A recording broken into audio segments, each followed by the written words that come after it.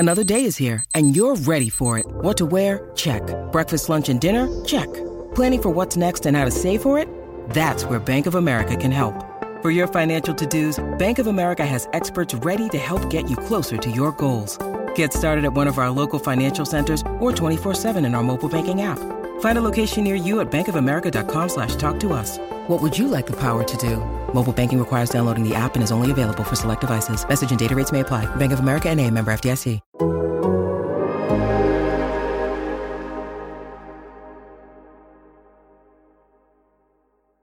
Hello and welcome to the Game Theory Podcast. I'm your host, Sam Vecini. We are presented by The Athletic. Today on the show, good friend of the program, Tony Jones, is back in the building. Tony, what's going on, man?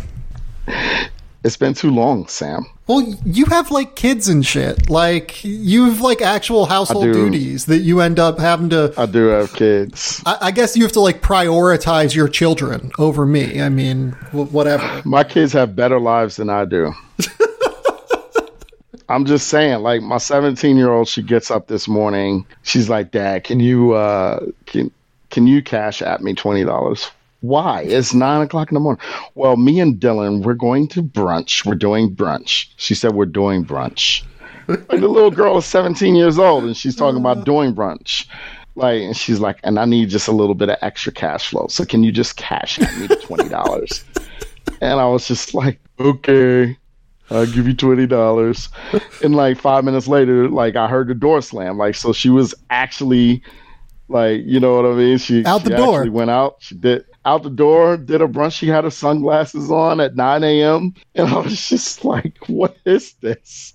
And it's like, not brunch if it's 9 a.m. It's breakfast. You're going to breakfast. Come on now. I mean, whatever she wants to call it or whatever, like she wants to characterize it as that's what she did. And I'm just like, I'm just sitting here scanning my fantasy because I need another kicker because Tristan Vizcaino was on a bye week, and I'm waiting for NFL Red Zone to come on, and she's doing brunch. So yes, she has a better life than I do. I had a miracle comeback in fantasy this week because of Cooper Kupp and Chris Godwin and Khalil Herbert. So I'm pretty happy. The dynasty league that I'm in with my college boys is strong, and then I'm like also just like demolishing and dump trucking the college basketball fantasy writers league that I'm in. So it's been the best fantasy season for your boy in probably 10 years. We're just rolling right along. This is the worst fantasy team I've ever had. Oh God! Like I'm getting beat by 50 plus every week. I'm 1-6 or whatever. I'm 1 for the season. I'm not going to win another game. It's just been a complete and utter disaster. Yeah, you're having a tough time, then. You're having a real tough time. I'm having a really tough time.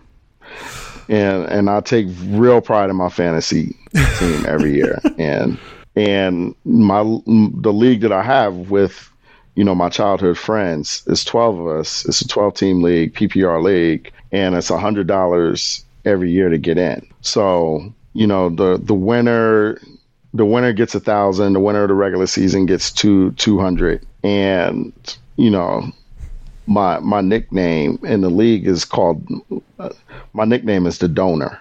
Oh God, that's a disaster. So, yeah, that's my nickname, the donor. Like I just donate $100 every year. There are worse things to do than spending $100 to hang out with your friends, even virtually. Yeah. But usually, the last 3 or 4 years I've been good enough. Like I've gone to the playoffs, like I've been competitive, but this year I'm not competitive, and it's just really killing me. It's just been a disaster. Well, speaking of non-competitive, I got to start our basketball conversation talking about the team that you saw opening night for the Jazz, the Oklahoma City Thunder. I mean, what a non-competitive team, but as I ask everyone who comes on this podcast, I mean, you got to see Aleksej Pokusevski live. I mean, what a human. What were your impressions of Pokusevski? He didn't do anything against the Jazz. He really didn't, did he? But it's the experience is just seeing someone that skinny, that gangly, doing what he does on the court, which is like the weirdest game possible. And just getting to see that in person. Poku, what a character. So they didn't run anything for him. I didn't know what they were running. Like, they weren't really running anything all game. It was basically like, SGA and Lou, throwing something up, and maybe the ball swings to Bazley in the corner and he attacks the closeout. Maybe Favors gets an offensive rebound and he tries to finish, or a dump off and he tries to finish, something like that. But they weren't really running anything. Like, they've got to find an identity, and it was, when Poku got on the floor, it was basically like he was just basically doing cardio. The last thing that man needs is cardio too. He needs weight room. My man was cardio. He needs the weight room. He needs the weight room, not the treadmill. I need the treadmill. So, like, he was on the treadmill basically. Oh man, what a shame. Yeah. It's funny that we're starting on Poku because this episode is going to be on contenders. We're talking about our first week impressions of the best teams in the NBA. So we're going to talk about the Utah Jazz, the team that Tony covers. We're going to talk about the Milwaukee Bucks, the defending and reigning NBA champions. I'm going to throw in the 76ers, and I'm going to throw in the Nets. And then we're also going to throw in Denver. We're going to throw in Phoenix. We're going to throw in the Lakers.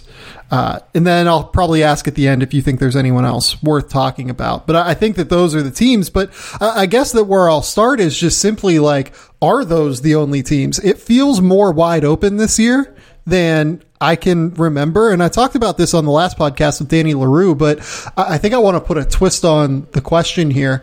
Does the league to you feel more competitive top to bottom than you can remember? Because really right now, like, I feel like there are only 3 like disaster situations. Like, Orlando and Oklahoma City are absolutely terrible. And then Houston, I think, is pretty bad. But the rest of the teams, I kind of watch them and I'm like, okay, this team can probably compete on any given night. I really like the way the league is constructed this year. I think it's wide open. I think any one of 8 or 9 teams can win. And I think there are varying degrees to where they can win it. But I mean, you look at the East, right? Like, people want to look at the Nets as just juggernaut that's a prohibitive favorite. I don't think they're prohibitive favorites. Like, I think they're one of the favorites. I think they might be, the favorite by a slight margin, but every single team that's a favorite right now has a flaw. Yep. You can look at every single team and you can point out a flaw, and you can point out a reason why they won't win it. There's no 2017 or 2018 Golden State Warriors here. So I just really like, the way it's constructed. And like, if you go out East, right, like, I look at Brooklyn, I look at Milwaukee, but I also look at, Philly, Atlanta, and Miami. Like, you look at all 5 you look at all of those teams, and then, that's not even taking into account, that's not even taking into account others. So, and the West is always competitive. And I don't even, look at the West, and I don't even, I wouldn't even disconsider somebody like the Clippers. What if they get Kawhi back in time? Yeah. That's the thing. Like, all of these teams, it's going to be interesting to see how all of it shakes out. I'm glad that you brought up the idea of flaws, because it does seem like there are some real flaws in basically every team this year. So, like, maybe that's a place to start, is maybe we start in the East and then go West and just kind of talk about the flaws, and then also talk about like the way that they can overcome these flaws. I mean, in Brooklyn's case, they're missing Kyrie. Like, they need another creator out there. It's weird to say that a team with James Harden and Kevin Durant like needs another guy. They just need someone else who can like get their own shot, because like Joe Harris can't get his own shot. Nick Claxton can't get his own shot. Blake Griffin like realistically he can run the break a little bit now, but like he's not getting his own shot in the half court. They actually need like a third tertiary option to get his own shot, and Kyrie is that guy. Like they desperately need Kyrie, it feels like, and they also need like James Harden to work his way back into basketball shape, and need a few other things to happen. But I really do think that they actually need Kyrie in order to be the prohibitive favorite, and I wasn't totally sure about that coming into the year. Well, they do, because what they need is they need to be, for them to win a championship with the way they're going to defend, they need to be a historically good offensive team. So, you know, they need Kyrie to be able to bend defenses the way he does off the dribble. They need James Harden to get back in shape because he's not in shape right now, because James isn't beating anybody off the dribble. And, you know, obviously Durant's one of the 3 best players in the world. So, but they need all of that, because what they need is, the way the roster is set up, like they need to be able to be this efficient offensive monster, because when it comes down to it, defensively, they're not going to get stops. They got to, at the highest level, they need to outscore people. I mean, they're not, you know, Kevin Durant's the best defender they have on their team. You know, they're not stopping people. They're going to have to outscore people. So, you know, I mean, Charlotte kind of kicked their ass today. Like, did you watch that game? Yeah, I did, because, I mean, who's going to keep LaMelo Ball out of the paint on that team? Nobody. And Miles Bridges, like, so LaMelo, Miles wrecked him, because time and time again, LaMelo was just getting pick and rolls. He was getting James Harden or Patty Mills or Joe Harris or whoever on him. He's getting by him, getting into the paint and wreaking havoc. Like, it was so bad. Gordon Hayward wasn't even a factor in this game tonight. Terry Rozier didn't play. And Terry Rozier didn't even play. How about Charlotte at 3-0, by the way? They're tough, fun. Man. They're legitimately fun. Yeah, like they're not like last year they were fun. And like I threw it as look, like I think that Charlotte fans were like happy to be fun last year. But like it's almost a like discredit to them. Right? Oh yeah, like they're the fun team. You know, like this year they might actually be a good team, and it's because Miles Bridges like might be on his way to getting a like $90 million contract. I understand like why they didn't come to an agreement with him. We might look back at that as being every bit of a mistake as Phoenix not coming to an agreement with DeAndre Ayton, because he has come out and looked incredible this year. Like, he is so athletic. He's a perfect running mate for LaMelo Ball. He's shooting the ball well. And he shot the ball well last year, too. Like, Miles Bridges really might be on the precipice of being like a top 50 player in the NBA. And the other thing is he's figured it out, like he's figured out how to play with LaMelo. He's figured out how to play off of Gordon. You know, he knows how to play off of Terry Rozier. He knows the right where to cut, when to cut. He knows how to get on. He knows that if he gets on the break, like he's going to get the ball from LaMelo. And he's finishing. He's not trying to. I thought in the first couple of years he was trying to do too much off the dribble. Yeah, like, he's not trying to do too much off the dribble right now. He's catching and shooting. He's maximizing on the floor what his strengths are. Yep. Instead of playing to his weaknesses. And, you know, when you do that, then guess what? You start looking a lot better. But I mean, you know, Charlotte did a great job in the draft process. They knew that LaMelo Ball was the guy, and they ignored all of the criticism. They ignored a lot of the naysayers. There are very few media members, and I'm going to toot my own horn, and I know you're going to toot your own horn, but there are very few media members who thought LaMelo Ball was going to be a superstar. Yeah. And I'll be real, like, I don't even know that I thought he was going to be a superstar. I thought he'd be an all-star. I didn't, like, he has a chance to be a top 10 player in the league is where we're at this point. I gave him the highest grade. I gave him the highest grade in the class. I gave him a superstar grade. Yeah. Like, I had him at number one, but like I didn't like love him as much as you did.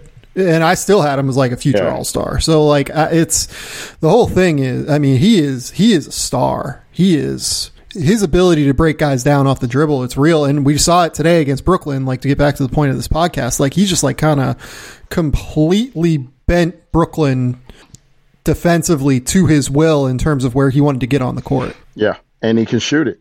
Yep. And he's 6'8". And even if he doesn't do anything off of isolation, he's such a good pick and roll player that he's such a good pick and roll player that the isolation doesn't really matter. And yet he's still a great isolation player. Yeah. So he's just got the entire package offensively. You know, he's a special guy. How bad do we think Brooklyn is defensively? Because that's what I'm still trying to figure out. Like, I had more expectation maybe for Nick Claxton entering this year. Like, I don't know how good he's looked so far in that role. He's definitely getting his points because James Harden is feeding him, but like he's not looked as aggressive defensively as what I would have liked to have seen. Like, there's a reason that Javon Carter is in this rotation, and they just need like guys who kind of set the tone defensively on some level. Like James Johnson, like, comes in and he's at least tough and physical, but James is also 34 now.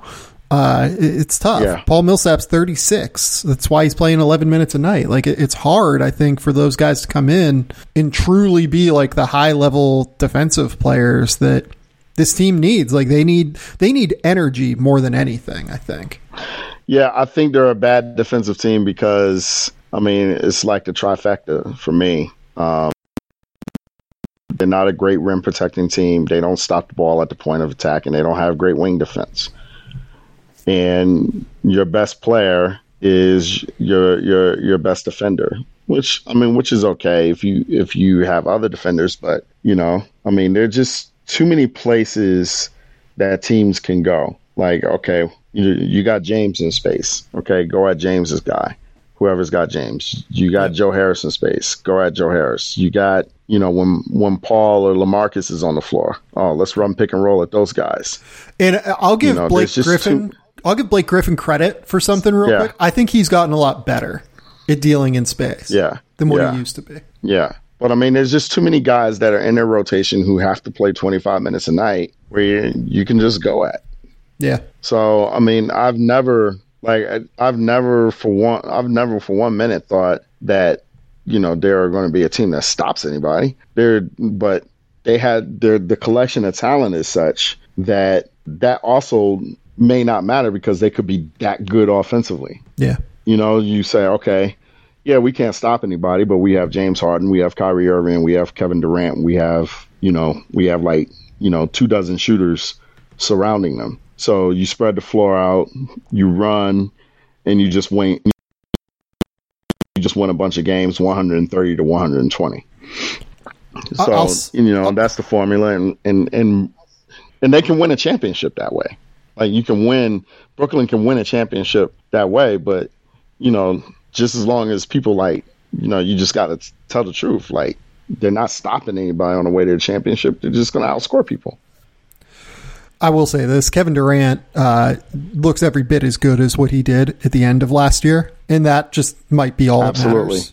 Like, that might just be absolutely in the playoffs. Like, when they get there, Kevin Durant looks like the best player in the world right now. Like, it's between him and Giannis to me is where I'm at. I don't know that there's any other correct answer. Yeah, I'm still putting LeBron up in there. I don't think I am. But I am, though. I still think he's on that level. So maybe I'm proven wrong, but our questions on Brooklyn are defense and secondary creation outside of Harden and Brooklyn. I think they'll get Kyrie back, by the way.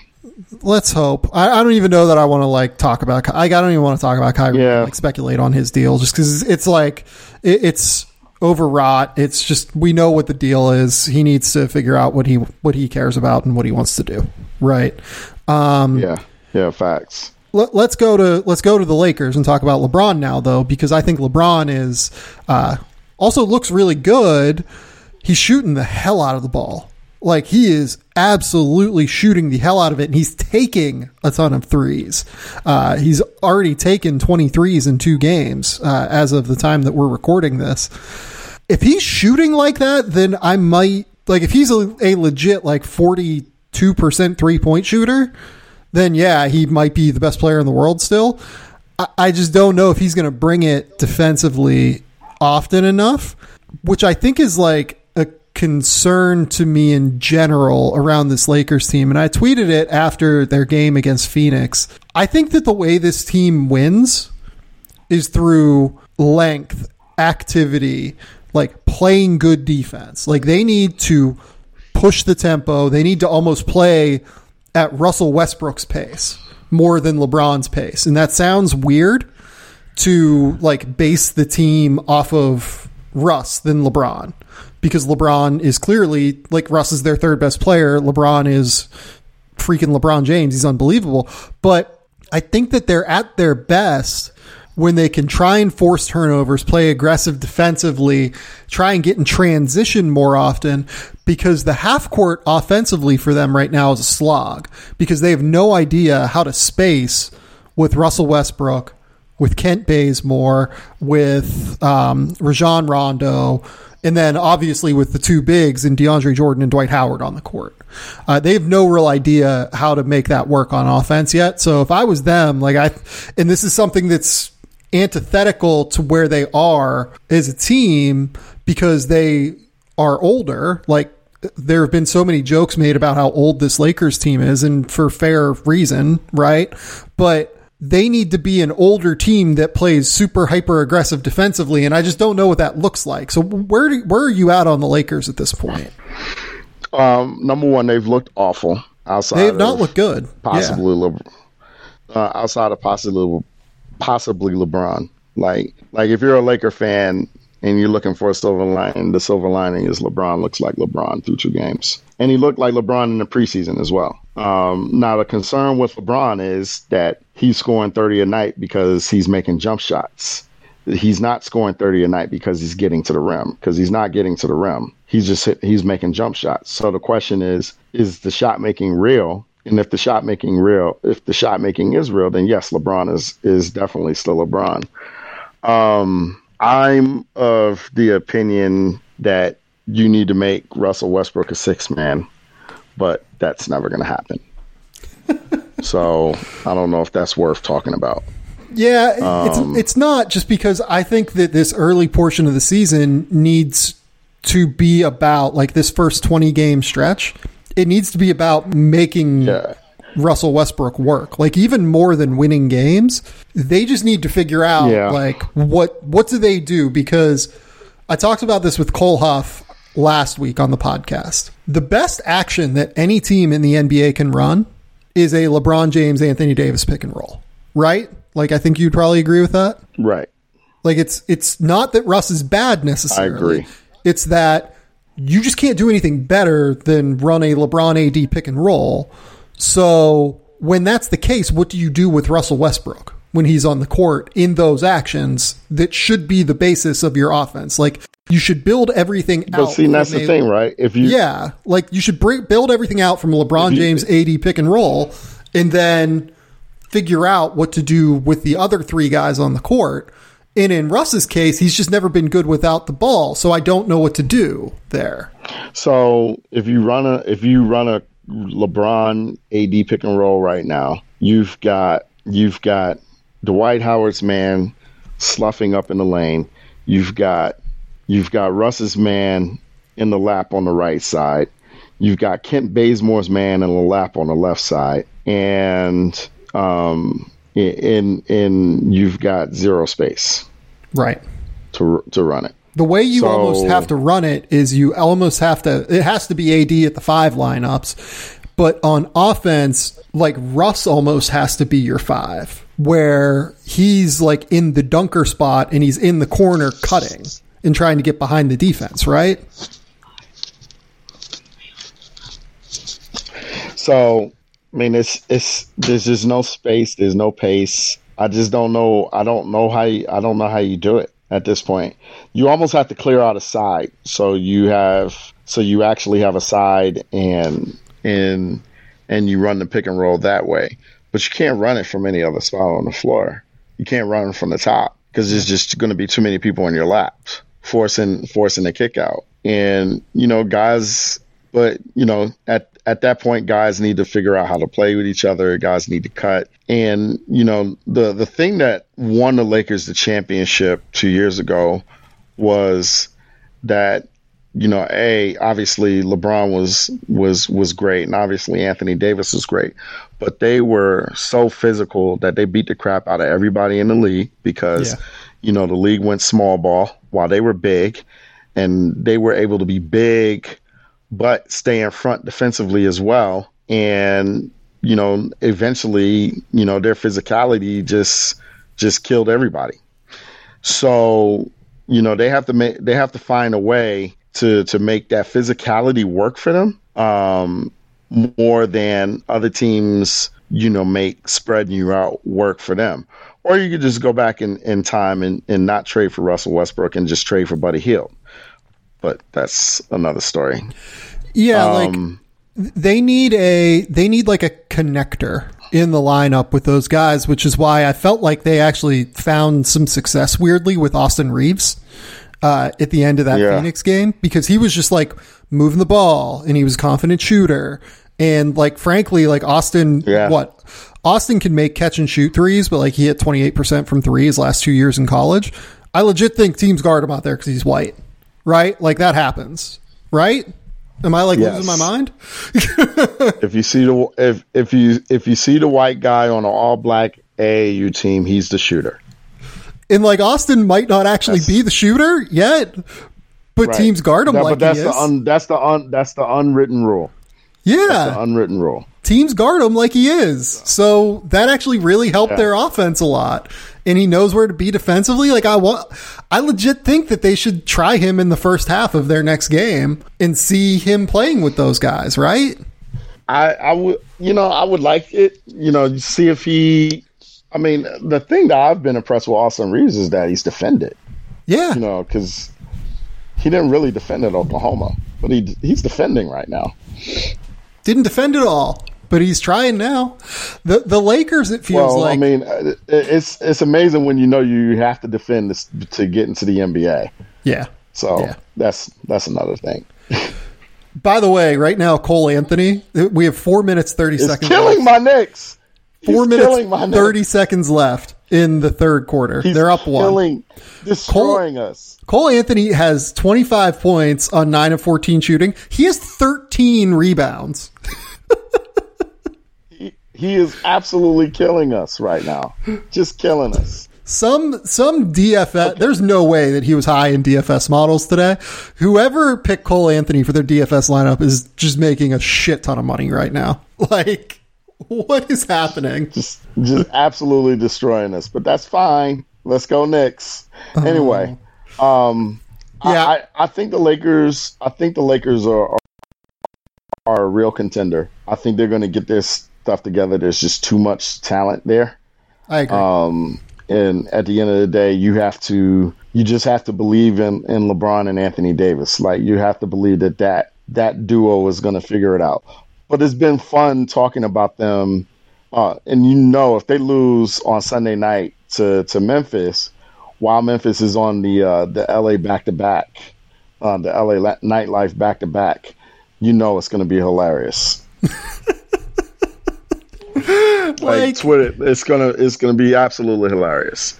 Oh my god, I can't. Like, I think they're going to be fine long term, but they have some real structural issues they need to figure out. Like, they have some real problems that they need to navigate and they need to experiment with early in the season. And I think that they are. Like, Frank Vogel very clearly is experimenting. Like, he closed the first game with Avery Bradley, who he signed off the street, or signed off waivers, I guess, not necessarily off the street, literally that week. He closed the second game with Austin Reeves. Like, it feels like Vogel is trying different shit, and I feel like that has to be the first month and a half for the Lakers. Just throw a bunch of shit at the wall, see what sticks. They're going to get back Wayne Ellington at some point. They're going to get back Talen Horton-Tucker at some point, hopefully. I know he has a torn ligament in his thumb. Trevor Ariza. Great. Trevor Ariza had ankle surgery. They're going to get back Kendrick Nunn at some point in the next few weeks, probably. So this team's going to change, but I think that they need to experiment just while the team changes, I guess, is where I'm at. Right. Well, I mean, The problem is that the issues are structural. So there's not like the roster is. I mean, the roster is who you have it. So you have to at some point make it work with what you have. I would probably think about starting Carmelo Anthony because you need another shooter and another spacer in the lineup. No matter if he's making 20% of his shots or not, he's going to get guarded out there. So you're going to have space. Yeah. So that's one change I would think about making. The fact that he actually gets guarded is a big deal for them. Yeah, he gets guarded. So if you have LeBron at the 3, Carmelo at the 4, oh, geez, wait a minute. Anthony doesn't want to play. See, that's the problem. That's the other problem. Anthony Davis doesn't want to play the 5. So, I mean, he's going to have going two bigs. He's going to have to. But he doesn't. They're starting two bigs. So that means you'd have to play LeBron at the 2 and Carmelo at the 3. So, yeah, that probably doesn't work. Yeah. Oof. But this again, though, like this so is the time many things could be alleviated. So many things could be alleviated if Anthony Davis would just be like, yo, I'll go to the 5. Right. So many things. Like you can run a whole bunch of Russ AD pick and roll because there'll be space. You'd have LeBron at the 4 or LeBron at the 3, Carmelo at the 4. You put Malik Monk at the 2 and Russ at the 1, and you have shooting. Yeah. And stop playing Rondo and Russell Westbrook together. Please stop doing that. Just stop. Just don't do it. Yeah. There's no reason for those guys to be on the floor together ever. No, it's 100% right. At the same time. It's absolutely right. Okay, let's take a quick commercial break and we'll be back.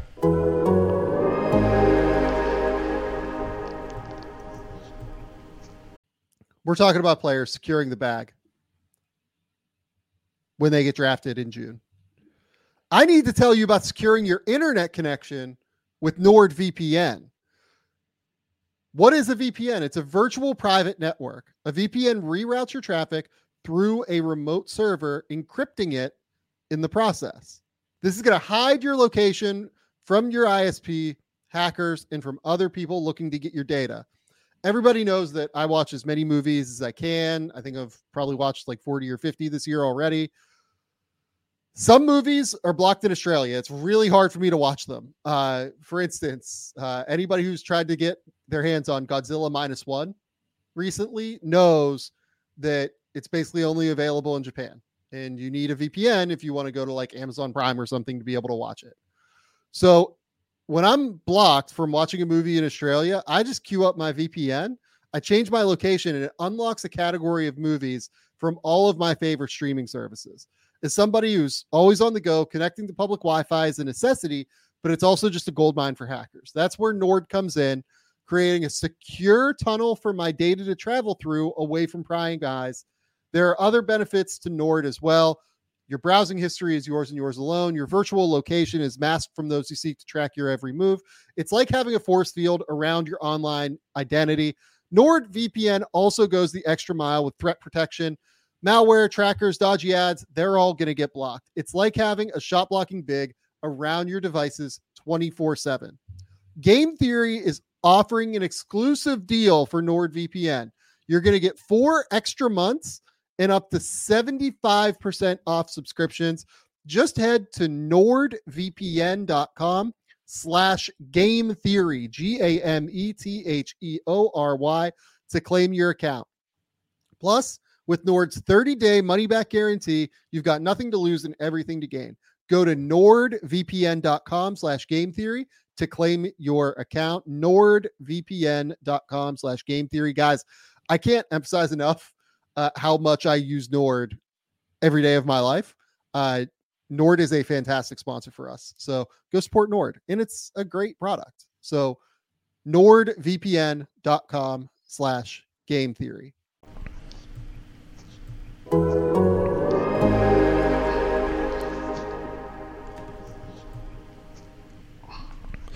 Okay, let's go to the Bucks. I saved the Bucks despite the fact that they are the reigning champion and look great.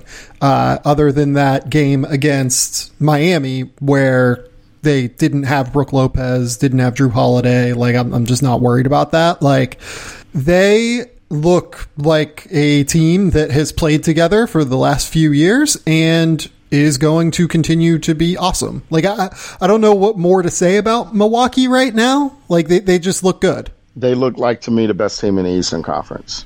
Yeah. Which I don't understand why they weren't looked at that way before, because I thought they earned it. By the way, Giannis has gotten better, and that's scary. Maybe that is where to have this conversation, because Giannis does look better. He's shooting the hell out of the ball. Or not even shooting the hell out of it, but he looks a lot more confident shooting the ball. And the other thing about Giannis, he's playing slower. Not slower in terms of, sheer pace. He's playing slower in the half court, like the game is slowed down for him even more. Yeah. Like, he's playing the spots. He's not just trying to bulldoze his way to the rim anymore. Yeah. If he gets to a guy that can play to spots consistently, or dare I say, if he gets a bag, I just wanted to throw that in there. Good God.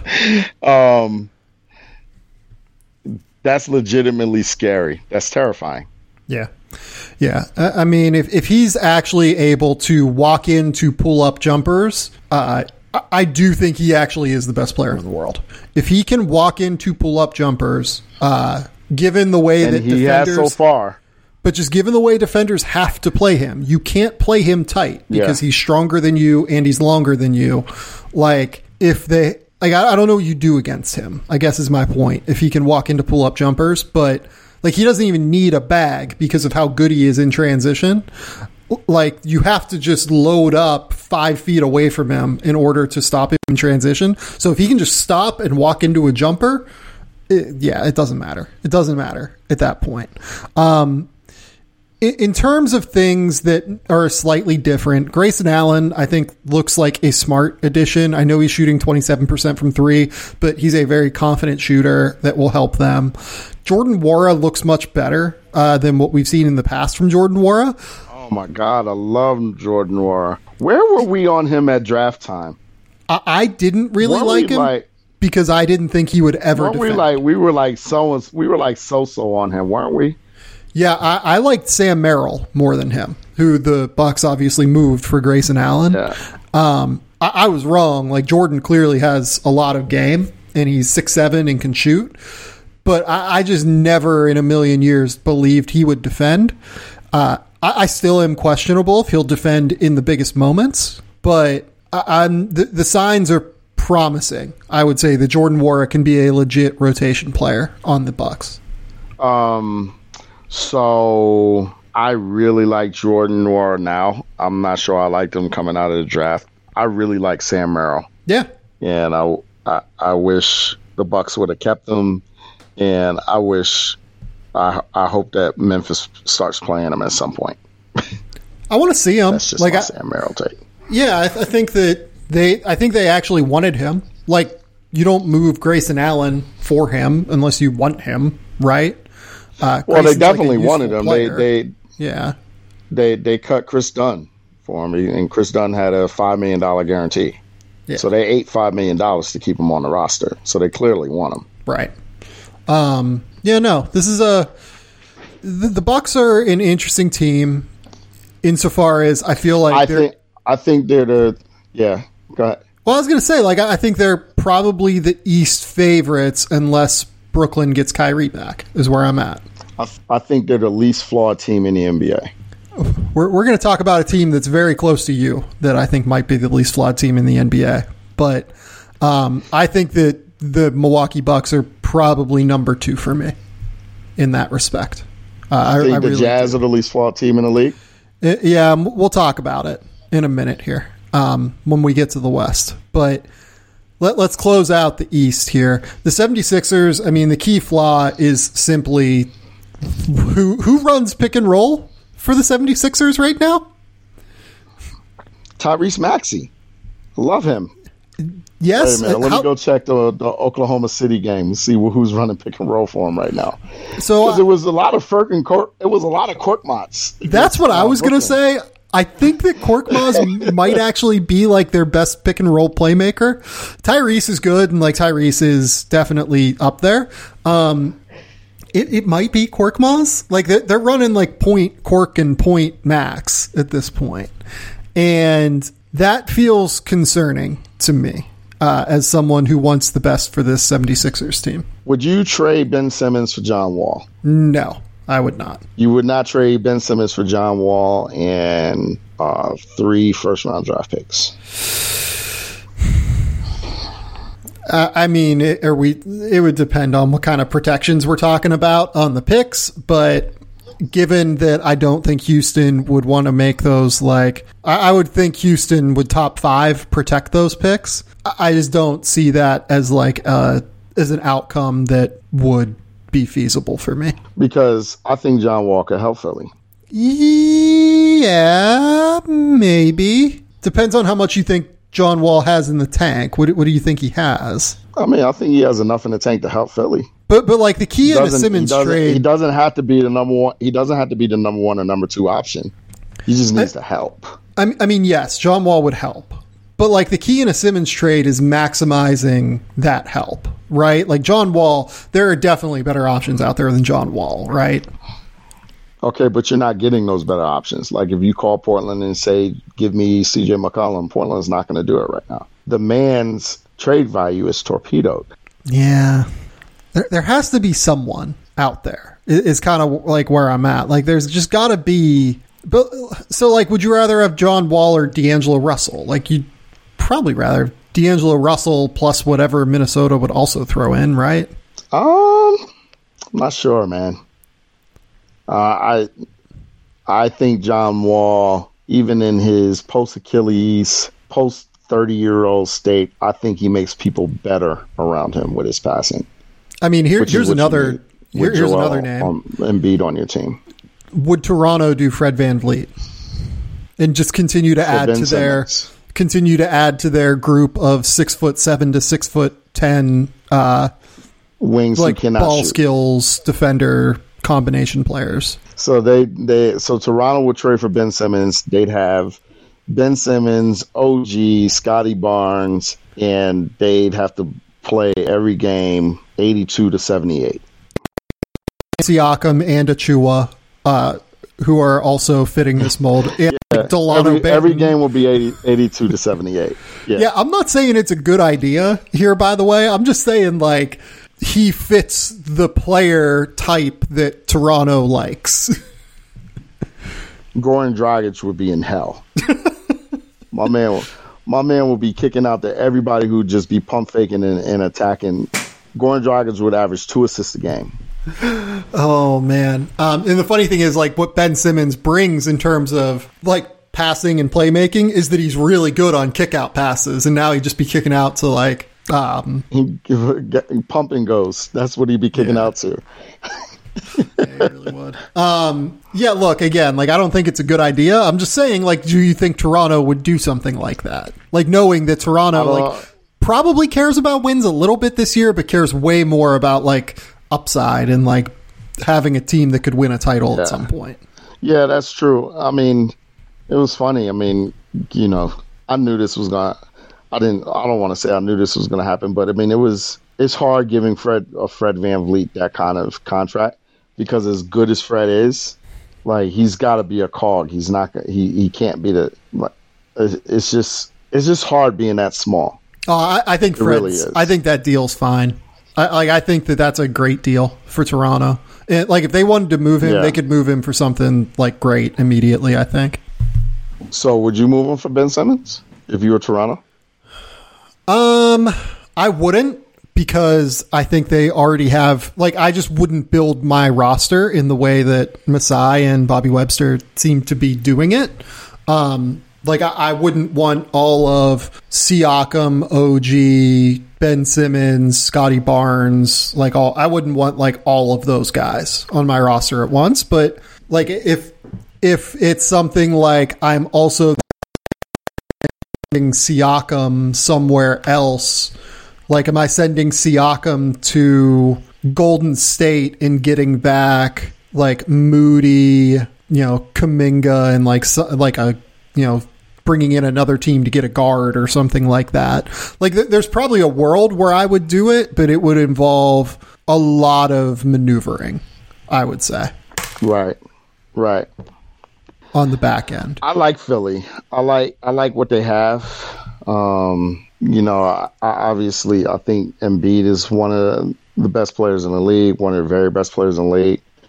They got to do something because you can't, Embiid does not strike me as a guy who's going to be Joel Embiid at 35 years old. So you just can't waste one of his years.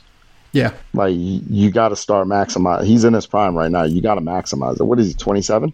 Might even be a little bit older than that, but let's go with 27. Yeah. He's 27 years old. You got to maximize his prime. Right now he's, I'm actually. He's 27. He's turns 28 this year. Yeah. At some point. He turns 28 this year. This basketball season. Yep. Oof. Yeah. You can't play. You can't. They got to get out of this game of chicken. They got to do something because you are at this point. You're smack in the middle of his prime, and you got to maximize it. You really do. Yeah, and I think that what they're waiting for is to see where the dust settles in closer to the deadline and around December 15th when everyone can be moved. Right. And honestly, I'm comfortable with that. I think that is the way to handle it, but I wouldn't get past the deadline with Simmons if I was Philly. I don't think. Daryl said that he was willing to wait X number. He's willing to wait 4 years if that's what it takes. I personally wouldn't let it get past the deadline, but that's just me. Yeah, you can't do that. Just right now you have one of the 10 best players in basketball. Yeah. And he's in the middle of his prime. You've got to maximize his prime. You got to give him every chance to win a championship. And like you said, this year is wide open. It's wide open. You don't have that dominant team this year. Yep. No, I think that's right. You need to go for it if you're Philly. I do not want to disrespect Trae Young. I want to talk about Atlanta because I think they're really good. We do need to talk about Atlanta because I think Atlanta is really, really good. And they're really good on both ends of the court now. John Collins has become a legitimately really positional defender. And then you throw him next to DeAndre Hunter. And then you throw him next to Clint Capella, obviously, as well.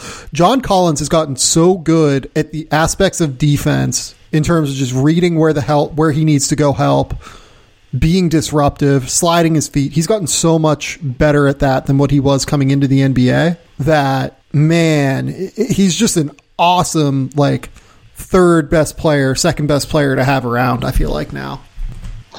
I think that Atlanta might be 2 years away from being the dominant team in the NBA.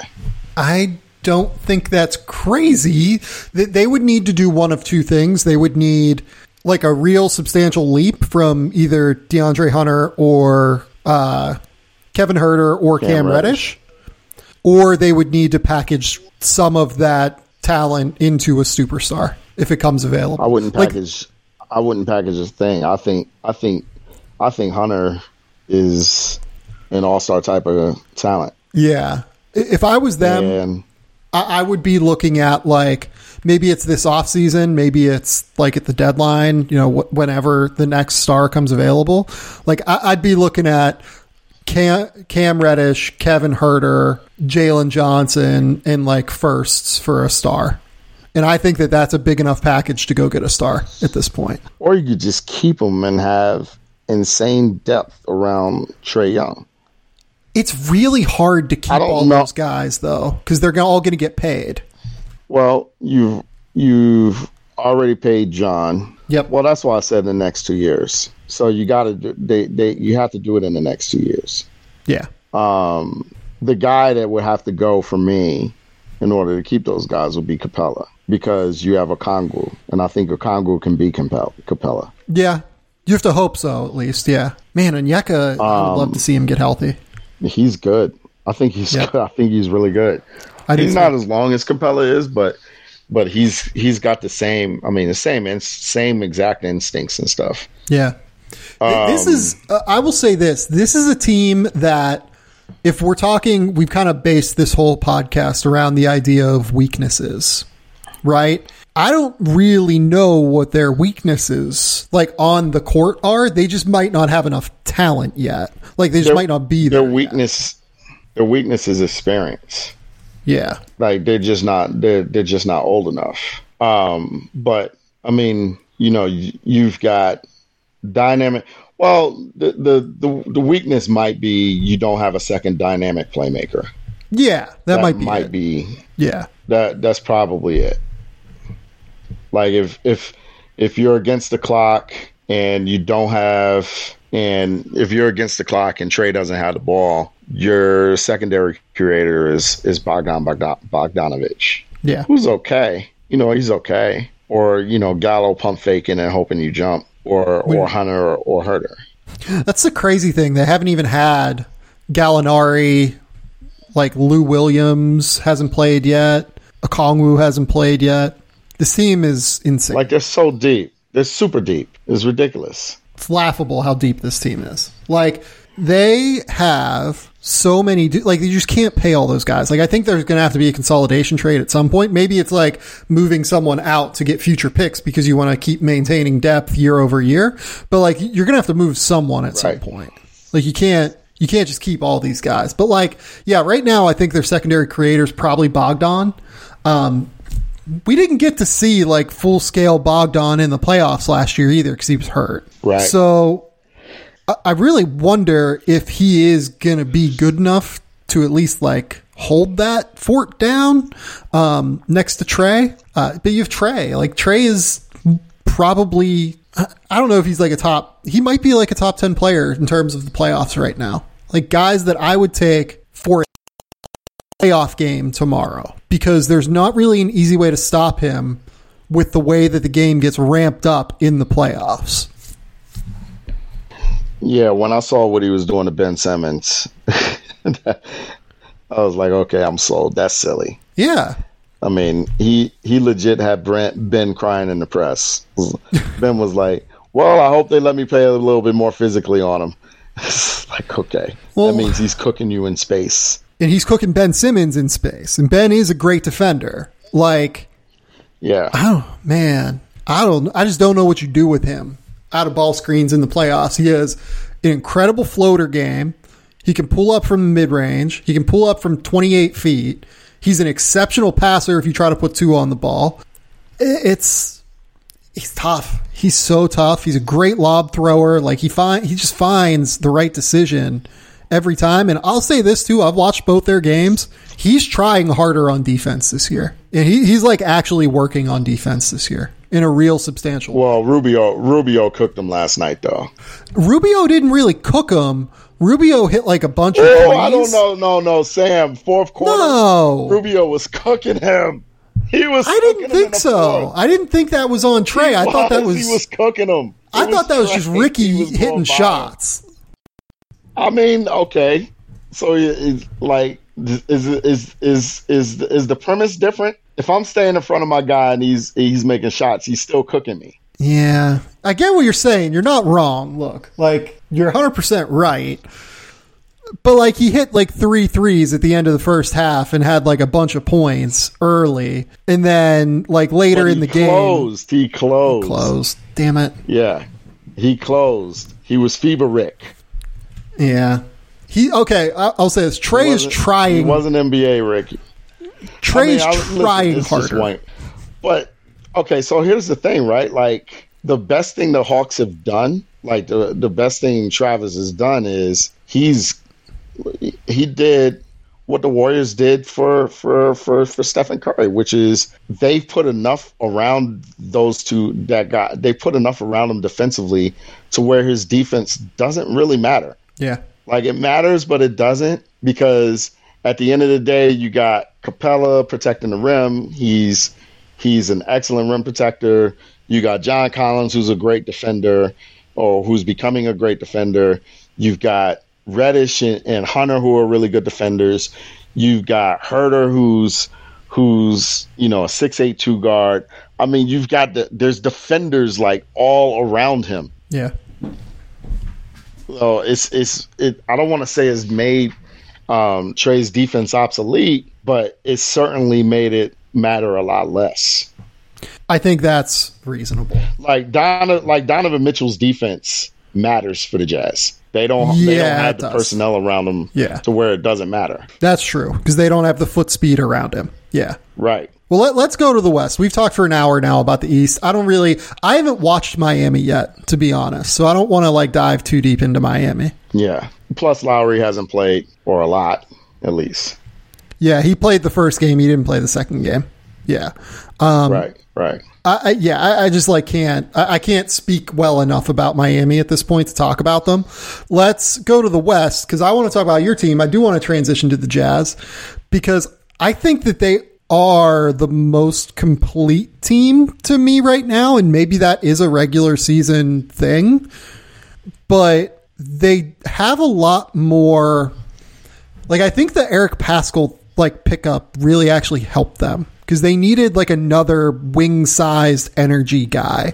And he's strong, he's physical, he's tough. He gives them another option. They're obviously so well schooled at generating 3-pointers that it doesn't matter. They've shot 33% from 3 in these 2 games so far. And it just doesn't matter, because they're so good at creating those looks that they're just going to create so many of them that they're going to make shots at a level that it's fine. And then defensively, obviously, they're fine. They're great defensively. So, in a regular season context, this team, I think, is probably the most complete team in the league. I just don't know what to do with them, come playoff time necessarily, because I think they need more wing defense. But right now, they're the most complete team to me. So, I think this is the best Jazz team. I mean, I've been watching the league forever. This is the best Jazz team I've seen since 1998. And this is the team, the Jazz team that I think has the best chance at the title since 98. The game changer for me with this Jazz team, I think, and not many people are talking about this, but I think Rudy Gay can be a game changer for this team. Hasn't played yet, but I think that you're right. That and he hasn't played definitely yet. Can be. And I really starting to agree with you about Paschall, because of I've seen I think he gives them a toughness that kind of wasn't there last year a little bit. For instance, in past years, there have been teams that have been capable of punking the Jazz, and Sacramento was doing so on Friday, and Paschall and Hassan Whiteside they turned the game around physically. They kind of stood up to those guys a little bit, and I really loved what Paschall really provided to Jazz in that game, because that was a physical game. That was a team that was good enough and physical enough to take the Jazz out of their sets a little bit. They were running up and down the floor. They were speeding the Jazz up. Davion Mitchell was basically stuck in Donovan Mitchell's jersey, and the Jazz had to win that game on something else more than their ball movement and their shooting, and they won it on their physicality. And there haven't been a lot of Jazz teams that I've covered that have just been okay, we're just gonna, you're kicking the shit out of us right now, we're just gonna kick the shit out of you back. And that's what they did to Sacramento, and I was really impressed with that. Yeah, no, I agree with that. It's so funny that Davion Mitchell right now is averaging 2.5 points. He shot 14% from the field. I think he's 2 for 14 so far this year. And I would have him first team all rookie in a heartbeat. Yes, I would too. He has completely changed the way that they play. They are now a physical team. In the 2 games I watched from them, they are now a physical team because of him. It's ridiculous. I don't want to say he might be the best on-ball defender in the NBA right now. It felt last year, it felt like the Kings had some talent, but it was kind of easy to play them. it is not easy to play them anymore. Like, Davion Mitchell will just stick in your best player's jersey the entire game. Alex Len is, like, physical, at least. Like, Rashawn Holmes, ask him to go play tough, he'll go play tough. Harrison Barnes is, like, physical in the way that he uses his body on the court. And then they also went out and got Tristan Thompson, who, he's only playing 12 minutes a night. But, like, those are physical minutes, though. Like, this is now not a super easy team to play. And I think that given that Davion Mitchell's playing 28 minutes a night, whereas like Tristan's playing 12 minutes and, Harrison Barnes, like he's more just like, he's not initiating the physicality. He's just big and is capable of like absorbing contact. Like, to me, it's Davion that has like kind of changed the way that they do things. I mean, he's tough, and that was an impressive win. Like, you wouldn't think that, like the Kings, they won 34 games or whatever last year. They're on the rise. Utah should still beat them pretty easily. I'm with you. That was an impressive win, I thought, from Utah. I was really, really impressed the way that they fought and just dealt with how Sacramento really made a concerted effort to try to, like, punk them, it felt like. And, it was, the thing was that last year the Jazz were swept by the Minnesota Timberwolves 3-0 in the season series. And it was one of those, and the formula was, we're going to be really physical. We're going to get into your ball handlers. We're not going to allow any of the screen roll action. We're going to switch everything.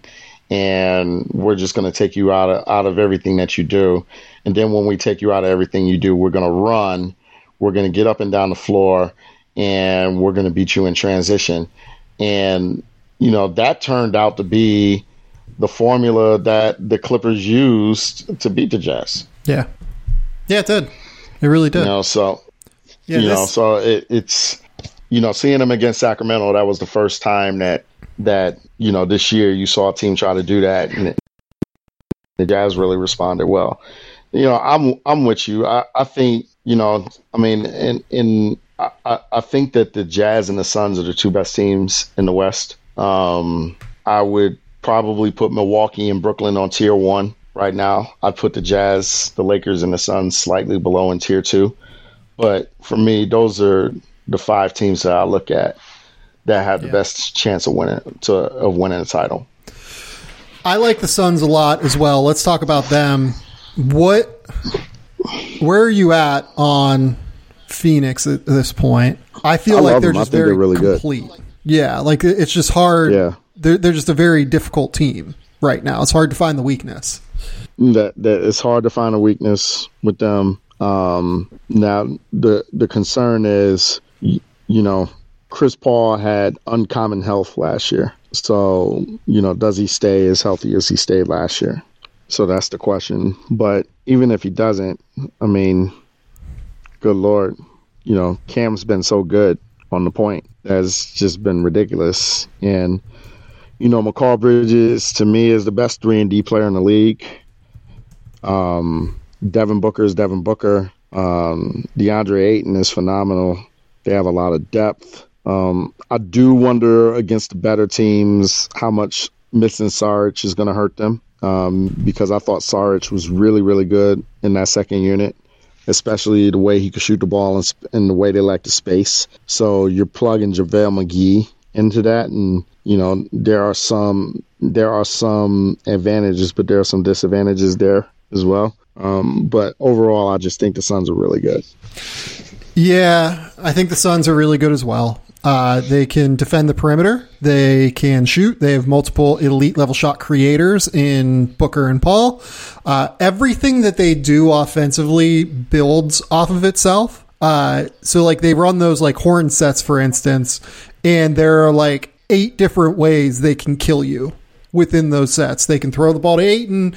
They can then have Mikal on the other elbow, and they can run like a dribble handoff for Mikal as Chris Paul like goes to the other corner, and then Mikal can then stand on the wing. Devin Booker can fly up and take a dribble handoff that way, and there are like 8 different things you can do off of that. everything that they do builds off of itself. And on top of that, they're also good defensively. Because Devin Booker is like trying now on defense. And Chris Paul is a great point guard defender and floor general on that end who calls out so many different things. DeAndre Ayton's a really good defender now. Like, Mikal Bridges is going to make the all-defense team this year. There's just so many different ways that they can beat you and they can stay in games. Then like Portland comes out and destroys them the other night. And the Suns right now are sitting at 1-2, and we're talking about them this way, despite the fact that they have lost like pretty rough. Like they lost by double digits to both Denver and Portland. But like I still feel like when push comes to shove, it was pretty impressive. Like I feel like they're the deepest team that I can see. Yeah, I mean, I saw the Portland loss coming. Yeah, pretty far away because it was like, they were in Los Angeles the night before. They had an emotional win. Then you got to go up to Portland and play the Blazers. That's not the easiest thing to do. Who'd they lose to in game one? Denver. Oh, that's right. They did lose to Denver at home too. Yeah, no, Denver came out and like really kind of set the tone. And like, that's the other thing about Denver, man. And we can transition to them. Like that team is tough. Jokic is insane. Jokic is insane, but like is insane. They've just built a group of like guys that I trust to figure shit out on the court. Like they're all smart, but they're all super tough. Like even someone like PJ Dozier, like he embodies a lot of what Denver is to me. Like really tough defender, knows what his role is, doesn't try and do too much, and then makes it work for them, right? Like he's perfect within their scheme. He's a good cutter. He can run like side pick and rolls. He's now an okay shooter. You'd like to see him continue on the shooting run that he started the year on, but we'll see, right? Getting Will Barton back has been really helpful for them. So they're just a team like I wouldn't want to play in the playoffs. Like that team feels like they will just like to Dan Campbell they're going to like scratch your kneecap off before like losing the series. Yeah. Like they're the team that I'm like, that I would, if I were a top seed, I'd be like, just go ahead and get one of the top 4 seeds so we don't have to see each of the second round. Yeah. We don't want that pressure in the first round. But, they're tough. They're a good team. They really are. So, I mean, and like you said, in Jokic makes it all work. He's insane. That pass that he made to MPJ in the corner, my God. He threw with a basketball. He threw a submarine, like sidearm screwball through like a 1 degree open passing angle. I can't. I literally watched that 15 times, and I still didn't understand how he did it. He literally almost hit MPJ in the nuts from, like, the opposite post. And, like, MPJ, like, turns and he's like, oh, my God, the ball is here. I guess I better shoot this thing. Yeah. He didn't even get an assist out of it. Oh, my God. He got the putback, which was nice, but yeah, it was incredible. It was one of the craziest passes I think I've ever seen in my life. I would not want to play Denver. And then they have Aaron Gordon, too, by the way. And, like, Aaron Gordon has sacrificed a lot since getting to Denver in terms of, like, numbers, in terms of role, usage with the ball in his hands. And he's just been happy to do it. Like, he's the perfect guy to have on that team. He is embraced being like the tough guy, the physical guy on defense. Yeah, and I like their bench. Always like PJ, always like Monte, and Faco. I mean, they just got a bunch of guys. It's and they're really well coached. I mean, they're just a really, really good team. Yeah, speaking of guys who will, like, scratch your kneecap off, Facu. Like, Campazzo is, like, the guy who embodies that as well. I mean, it's a fun team. Let's take another quick commercial. Well, go ahead before we go.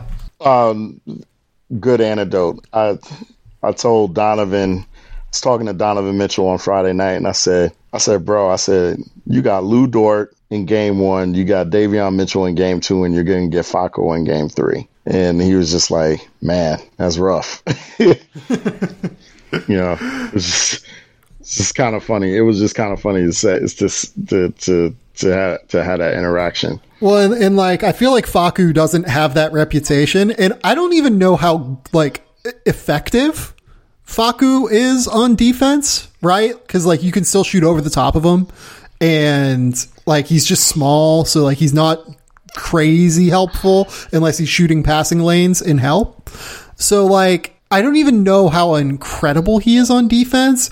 He's just on the ball. He's great on the miserable ball. Person to play against. Yeah, like he's just great on the ball. So miserable. And he picks you up 94 feet. Like he moves his feet. He's got incredible lateral quickness, and he's always under you. That's the thing. Like players don't like when guys are under them, and he's under everybody. Yeah. So that's the part that's hard to play against with him.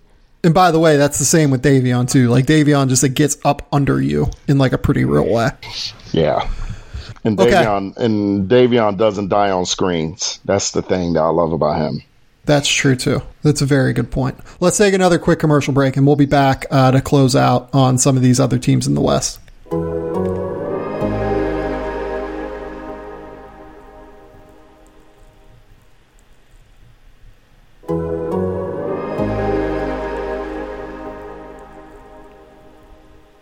Okay, still here with Tony Jones. What other teams in the West do you want to talk about? Because you think it's pretty wide open in the West. We've gotten to the King, or we've talked about the Kings a reasonable amount, weirdly.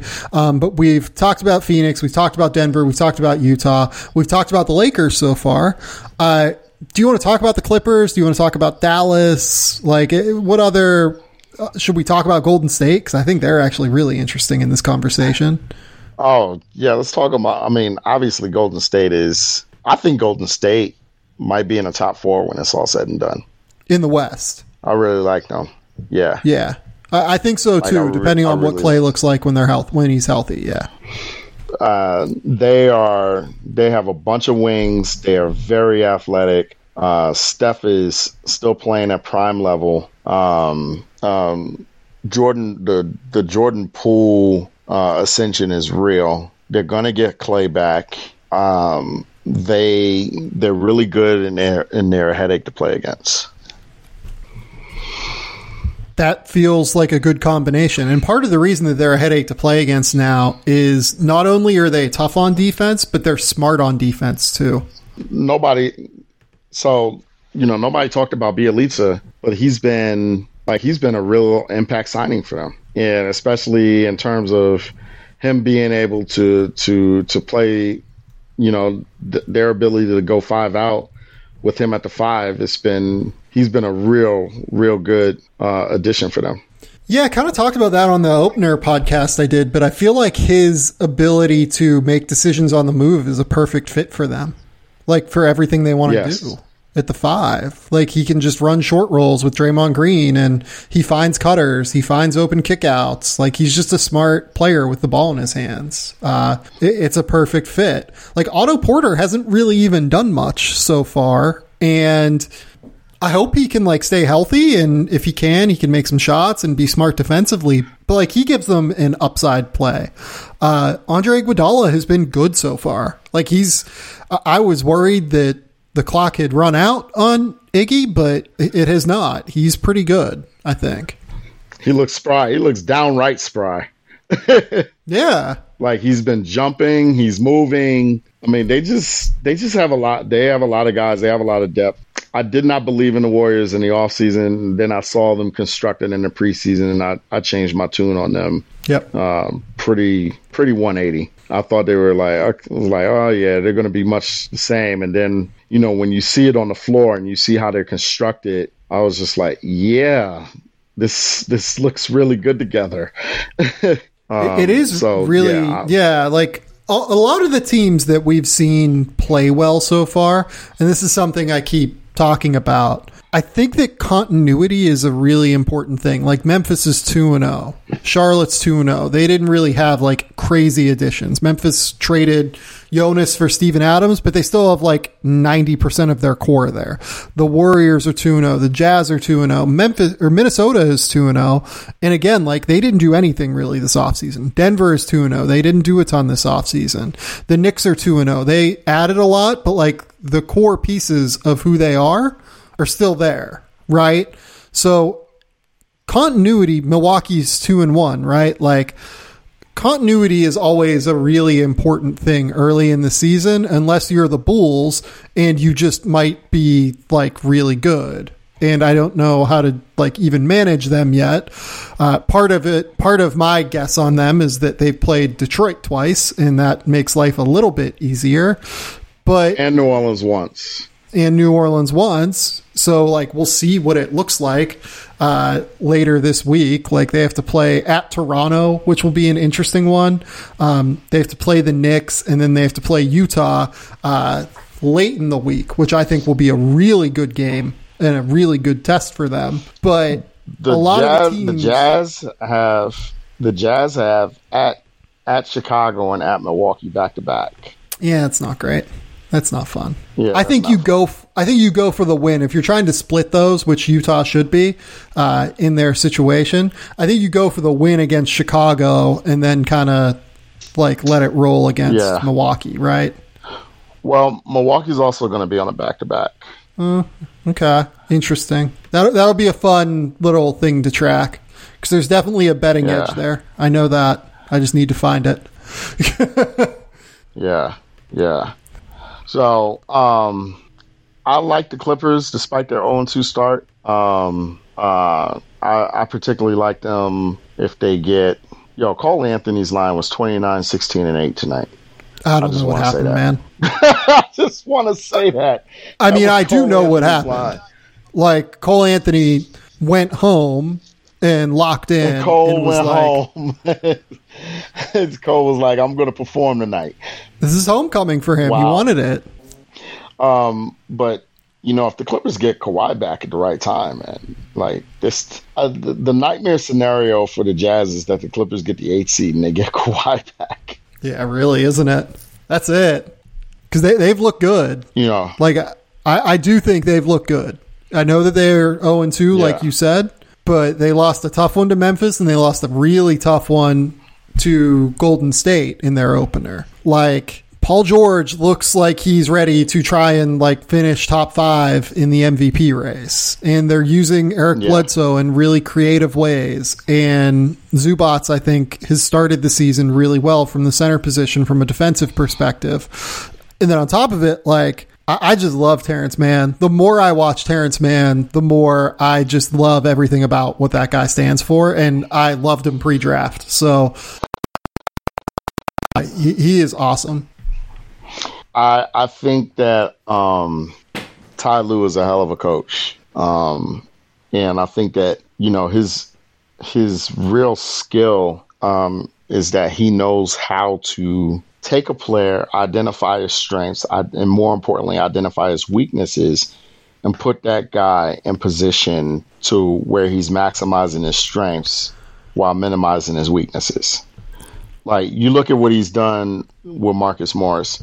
Mm-hmm. He's like, okay, we're going to always have you in the corners because that's where you shoot the best. And we're also not going to take away the 15-foot post-ups that you're really efficient at. Yep. Because that's, something that you do really well. Another coach would be like, well, analytics, just stand in the corner, shoot threes. Right. So... Well, and I think that the better example of that this year is Eric Bledsoe. Like I talked about this on the podcast that I did with Danny LaRue, and I love the way that they utilized Eric Bledsoe in the first game against the Warriors. I only watched like probably a quarter of their game against Memphis. I didn't like, really sit there and study it. It was like the second game I had on like in the background. But I love the way that they're utilizing Bledsoe almost in like a Bruce Brown like screener role a reasonable amount, and like saying, you know what, we know teams don't respect him as a shooter. we're going to try and find creative ways to get him the ball in the paint. Sometimes it'll be as a pick and roll guy. Sometimes it'll be as a short roll guy. But we're going to find ways for him to be effective and to use his athleticism. Yeah. And, and he's looked really good. Everybody's like, well, Eric Bledsoe is done. He's not great anymore. And then, and it's like, oh, well, Ty Lue's put him in positions to where he can help. I just really like what he's been able to do with his roster. And Paul George has been terrific. Just absolutely terrific. Yeah, he's really good. Paul George, hot take. Really, really good basketball player, especially like when he feels like he has to carry it a little bit. And like, look, like Paul, the problem was that Paul George he had a phenomenal first game, I thought, against the Warriors. And all anyone could talk about was him getting clowned from the logo by Steph. Yeah. And like, look, don't say I'm from the logo with it to Stephen Curry. Like, that's just a bad idea that was waiting to happen. It's just, that was not smart. Yeah, like Paul George could definitely do a better job of reading the room. But also, Paul George is really fucking good. He is so good at basketball. Every time I watch him, I'm just like, you are unbelievable at basketball. He has no weakness in his game. Mm-mm. Like, he doesn't have a weakness. Davion Mitchell's got like 15 points. Good for Davion. Like 5 minutes. Remember when we were talking about his stats? Yeah. Welp.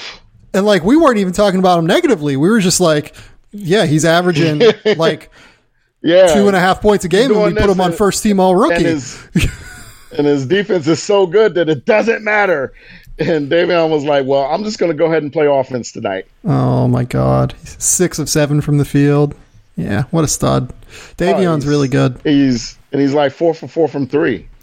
Oh, my God. Shout out Davion Mitchell. What a stud. All right. Is there anywhere else we want to go before we get out of here? Anything you need to talk about? We got to talk about Dallas. Oh, my God. I'll say this for Dallas. It took 6 quarters for one of two things to happen. For Jason Kidd to either figure out, I just need to run high ball screens with Luka every play because that's what he's good at and that's what makes our team best. Or it took 6 quarters for Luka to say, fuck this, I'm just going to do my thing and you guys can follow or not. Right. And I don't know which one it was. Like, I'm not in Dallas to know. But, like, there was a clear change, like, at the end of the second quarter in their Toronto game, and then all through the second half. They just were like, okay, we're going to just get back to running high ball screens for Luka, and it's going to work. Yeah, that's exactly what happened. And they came back and won that game. And they were really good. How much are you... What are your thoughts on Dallas as a team? I don't really see them as a contender. I see them as like a good team that I probably wouldn't love playing in the playoffs because Luka is so good on any given night that I legit think that he can win like 4 games by himself in a playoff series. So I would not want to play them, but do I think they can win a title? I don't, to be honest. Like, I don't think that they can win 16, like, with just Luka. And the big part of it is that I don't know if I trust Porzingis to do what he has to do for them to be as good as they can be. I do think that he's been helped by the move to the 4 because then you can just be a rim protector and not have to be a pick and roll anchor. He is awful in the pick and roll defensively. Sort of, but like teams will still target him. Like they're not doing it now because like teams are just like kind of experimenting right now. But in the playoffs, like teams are still going to do that to him. Like regardless if he's at the 4 or the 5, like they're just going to send his guy to the ball for Luka or to the ball for whoever they're playing. Right. So I don't even know that it works, to be honest. Like I don't know that it, especially playing him with another big, works because it just ends up cluttering, especially if Jason Kidd is going to be insistent upon posting him, which he definitely was in game 1. It didn't happen as often in game 2, but like that's something I'm really looking forward to tracking early on in their season, is just like, are they going to post a real amount? Because it seemed like that was like a concerted effort thing to post up, because they did it quite a bit more than what I would have thought they would have. They're posting on almost like 10% of their possessions right now. Right. So like and that's probably too much, to be honest. Let's see. Luka needs to get in shape. Okay. So just run ball screens every possession. Yeah. Right now they've posted the 8th most of any team in the NBA. That's bad. For a team that has Luka Doncic. Please don't do that. I'm not asking a lot. Just don't do that, please. So you're against that? I am against that. I am completely and utterly against posting up a guy who, like, and I don't mean this negatively toward Kristaps necessarily, because I think he does a million other things really well, including shoot the ball from 3.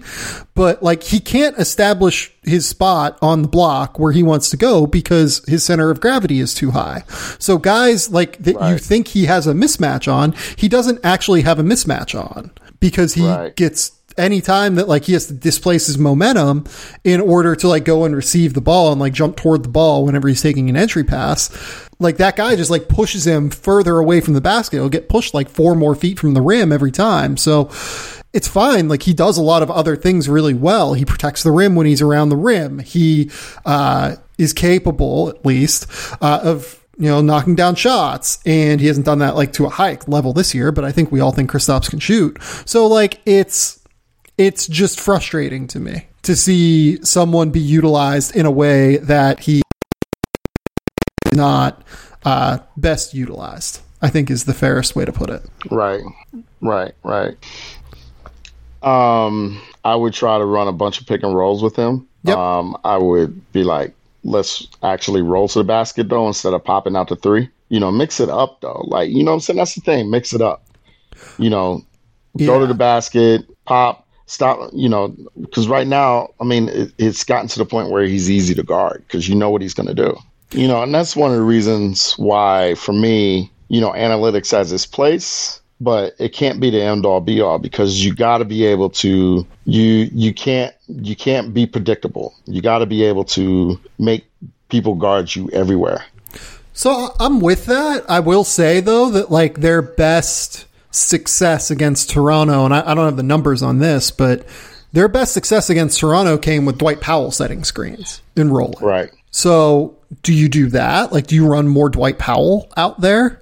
And then like put Kristaps like in the corner to shoot threes? It doesn't seem like he's real happy to do that. And certainly like you shouldn't pay him $30 million to do that. Right. Right. You can stagger, and you can put him in lineups where the ball's forced to him. Like, for instance, I mean, you know, who needs a screen more? You know, Luka or Jalen Brunson. Yeah. You know, so you could put him in lineups where Jalen's on the floor, and you know that could be lineups where he's dominant with the basketball. I mean, I'm just spitballing here. Yeah, and like, by the way, like, we're shitting on him. Like, I don't think he's this bad. Like, I don't think he's a bad like, I think he's actually really good. Yeah, like, you can find a way to make it work. Right. Like, the guy averaged 20 points a game each of the last 2 years with Dallas, right? Like, he's good. Right. Like, it's just, when you're trying to optimize in order to win a title, I don't know exactly how you optimize him in lineups in order to win a title, I guess. I haven't figured that out yet, personally. Right. And it seems like Dallas hasn't totally figured that out yet either, because if you listen to, do you listen to Pablo Torre's podcast with Bob Voulgaris? No, I haven't. It's really good. Like, I would suggest everyone go listen to it. It was really interesting, some of the stuff that they said about like trying to find the right lineups with Porzingis and trying to find like the right role for him. Like one thing they did was put him in the corner in large part because like Kawhi Leonard was guarding him and they just wanted Kawhi away from the screen with Luka. Like they just did everything they could to get Kawhi out of the action. Another thing that they did was like play him often. So, or like play him like on ball. So you can do it. Like he's a really good basketball player. I just haven't figured out the right mix of things to utilize with him to make him his most effective. Especially post knee injuries. Like pre knee injuries, he was a little bit more explosive and bouncier and a little bit more mobile, but, I think a critical thing for him would hopefully be getting some of that like juice in his knees back. Like if that can happen, it makes things a lot easier for Dallas, I think. Right. That's facts. Yeah. I think Jay, what do you think of his rotations so far? What do I think of Jason Kidd's rotations? I'll be honest, like I don't really look at that stuff early in the year. I'm more trying to just like evaluate players as much as anything, and evaluate like what players are working well. Guys, like guys come in, guys go out, and I'm watching so many different games that like I know who's on the court, but I don't know the order with which they're going off the court, if that makes sense. That makes sense. Do you have thoughts on them? Because I just don't. I just knew it was a conversation, on Twitter, and I just thought it was interesting. Interesting. Yeah, I haven't seen that. You're a man of the people, Tony Jones. Like you're out there. You're talking to everyone. I'm just not a man of the people. I'm just a person who my daughters are not impressed with.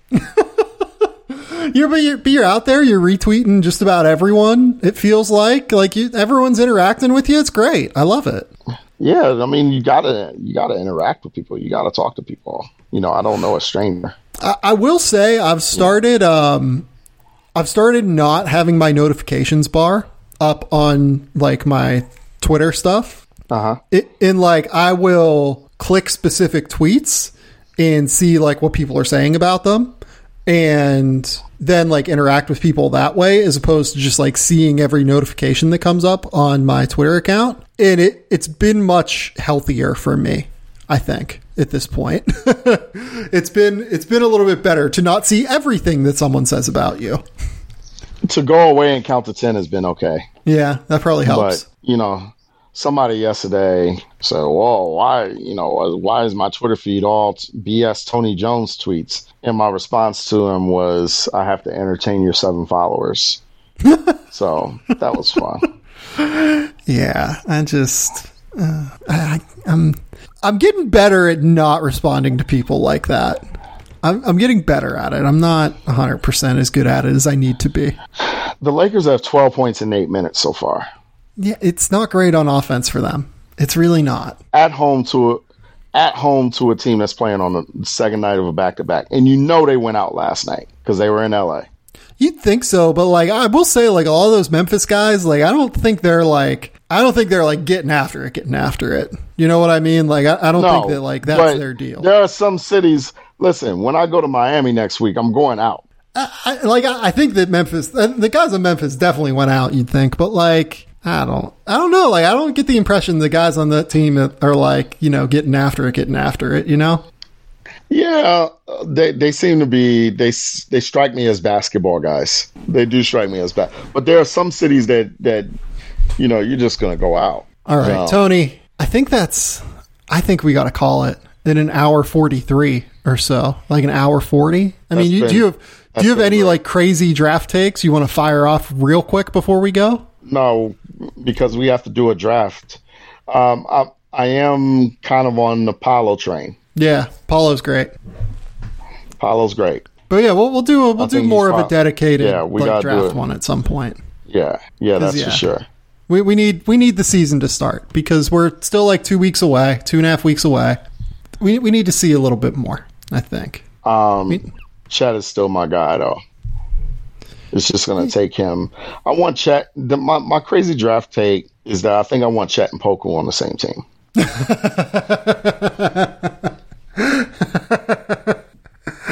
Oh, I need it. I mean, that'd be great. I'm like in. That'd be the most fun scenario for me. Yeah, and I want them running pick and roll with each other. Oh, they could too.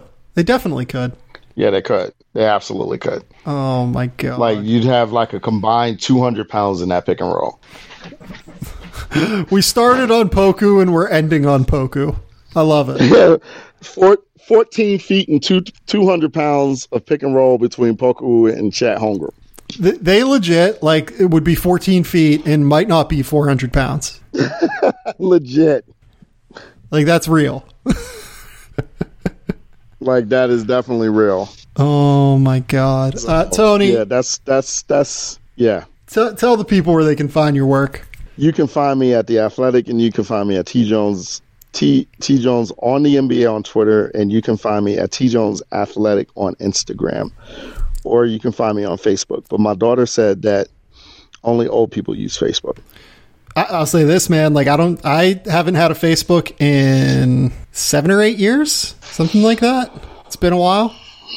So what you're saying is that my daughter is correct. I think your daughter is right on that. But like, oh, look, like that's me, okay. Like being, you know, I've never been a huge fan of Facebook's tactics. Well, let's go with that. Yeah.